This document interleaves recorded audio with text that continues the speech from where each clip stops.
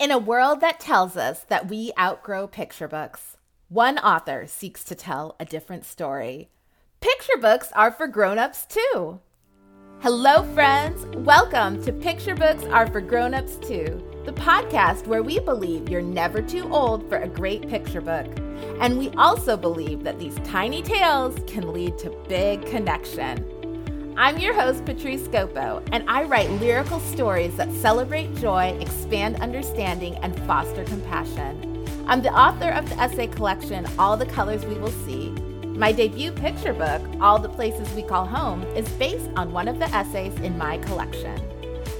Thanks for joining in today's conversation. I'm delighted to have you here.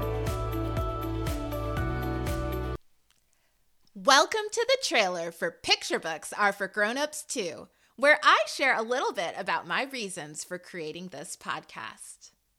You all, I am passionate about creating spaces that encourage human thriving, and I truly believe picture books are a wonderful gateway into that work.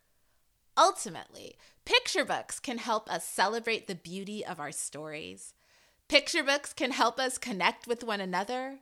Picture books can help us heal. And just in case you're wondering what exactly is a picture book, well, a picture book is an illustrated book generally intended for children. The pictures and the words work together to create a story much greater than the individual parts. Think of the books you might imagine a librarian reading at a children's storytime event. And I know some of you are asking, why picture books, Patrice? Why picture books as a way to encourage human thriving? My quick answer is that picture books are brief and also miles deep. And my longer answer is that picture books excel at capturing the vastness of human experience and compressing that into a brief form. In a really short amount of time, you can read an entire picture book.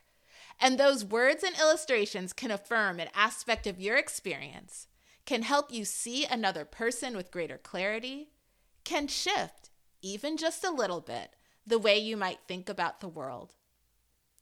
Also, picture books can be amazing conversation starters.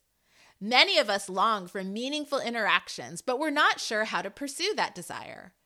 Picture books can be a springboard into deeper conversations with others.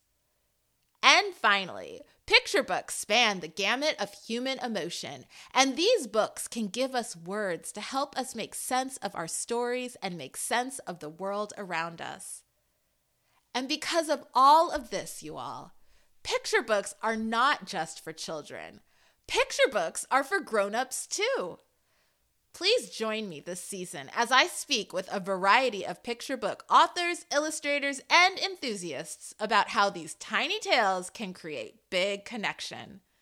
I can't wait to share the first episode with you. I'm looking forward to having you along on the journey. Thank you so much for listening. Please subscribe to this show, and if you'd like to receive email updates about new episodes, please go to patricescopo.com and subscribe to my newsletter. And remember, the world may tell us that we outgrow picture books, but we have the power to tell a different story.